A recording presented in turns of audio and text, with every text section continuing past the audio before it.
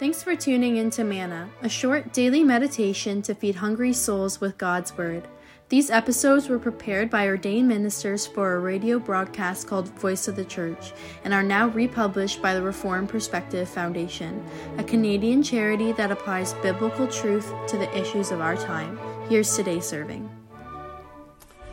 Hello, dear listeners. Tomorrow is Thanksgiving Day. What will you give thanks for? Perhaps you bought a new vehicle, or maybe you had a nice vacation or enjoyed a last weekend of camping. You might be giving thanks for family and friends and for your children, your wife or husband, your parents. You may be grateful for the abundant harvest of your garden or your new house. There are lots of things we can be thankful for. Perhaps you have been cured of a serious illness or a diagnosis of the doctors not turning out to be as serious as you thought initially. There are a lot of things that we can be thankful for, but the most important question is, who do we thank when we celebrate Thanksgiving Day? Who is the one who provides us with all good things? Do we just give thanks ourselves, or do we reach out to and seek the true giver of all good things, the one who has made everything?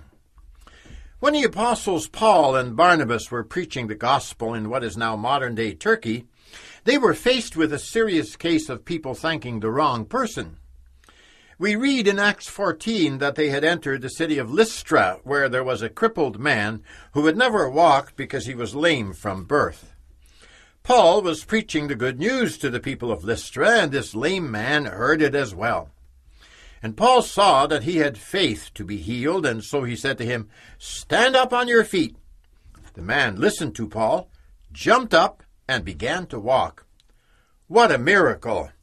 What a transformation in this man's life. After being crippled all his life, he was able to walk again. The crowd, which had seen what had happened to the crippled man, shouted out, "The gods have come down to us in human form." They called Barnabas Zeus, and Paul they called Hermes. The priest of Zeus came and brought bulls because he and the crowd wanted to offer sacrifices to Barnabas and Paul. They were in the process of giving thanks to the wrong people. For Paul and Barnabas did not have the power to heal a crippled man. They were only men, just like everyone in the crowd. We might think that the people of Lystra were acting very strangely in giving to Paul and Barnabas honor and worship which belonged only to God. And yet, also today, it happens far too frequently that mere men and women receive adulation and worship which they shouldn't receive. That's especially glaring in the world of so-called celebrities. This has become a modern-day cult. So many people are obsessed with knowing what the latest movie stars and Hollywood personalities are doing and how they are living, what their social relationships are, and what they are driving now. These celebrities are expected to fill the void and provide the answers which they cannot provide. Like the Greek gods of old, they all too often set an example of immoral and ungodly living, which many follow and emulate in their own lives because they're worshipped as if they were a god. Paul and Barnabas react very forcefully to the foolishness of the people of Lystra. They exclaim in Acts 14, verse 15, "Men, why are you doing this? We too are only men, human like you." They're telling the people, "Do not deceive yourselves and worship us as if we are gods." We may think very highly of ourselves and be very proud of all the things that human beings can accomplish. Let us never lose sight of our own frailty and limitations. Man is only a creature and is very weak and vulnerable. We are made from the dust of the earth, and to dust of the earth we will return. It's God who lives on high in heavenly splendor and majesty. We who live on earth are in the midst of brokenness, a fallen creation, sickness, and even death. We can think a lot of ourselves, but at the end of the day, we're dependent and fragile. We need our food or we will die.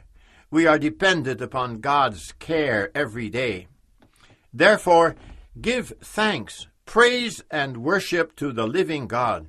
This is what Paul and Barnabas tell the people of Lystra who wanted to worship them.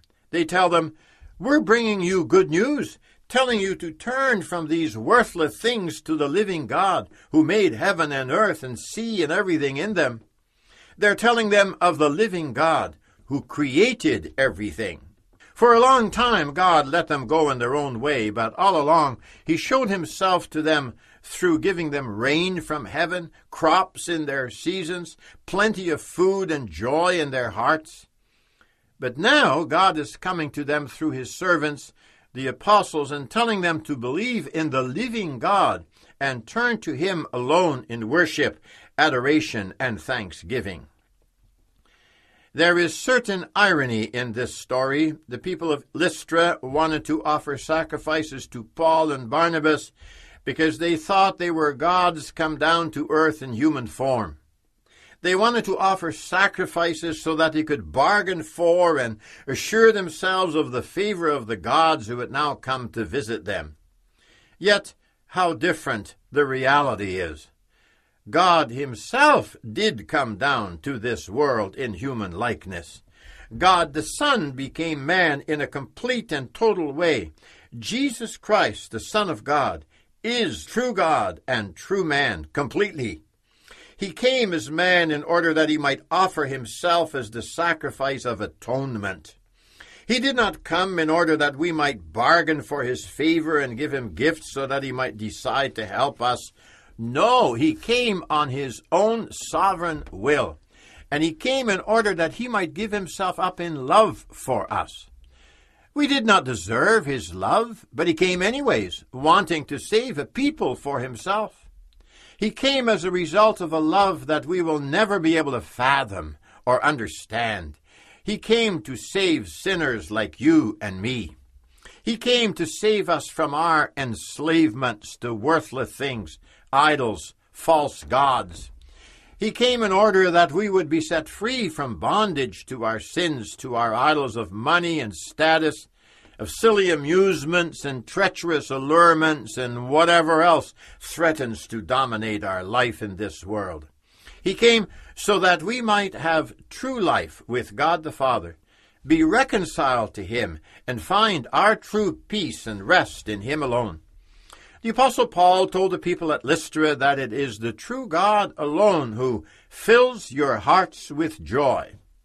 True joy and happiness is something which God alone can provide.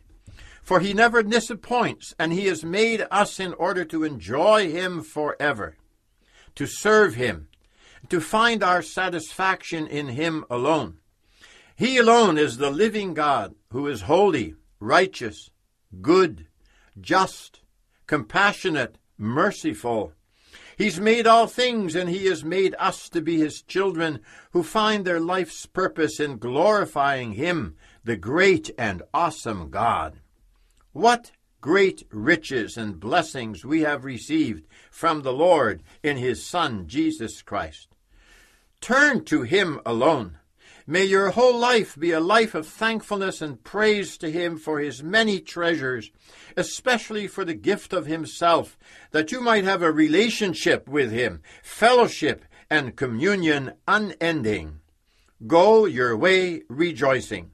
May your hearts be filled with joy and thankfulness because of who God is and what He has done for us in His Son, Jesus Christ. May you experience the peace and joy that He alone can provide. As human beings, we are weak and dependent, frail and feeble, but we do not need to worry about the future because we know that the Lord will provide us with all good things in His time. He has shown His faithfulness also in the past year, and He will provide us with what we need according to His plan for our lives. Therefore, rejoice in God alone, and serve Him with gladness all your days. Amen, and thanks so much for listening.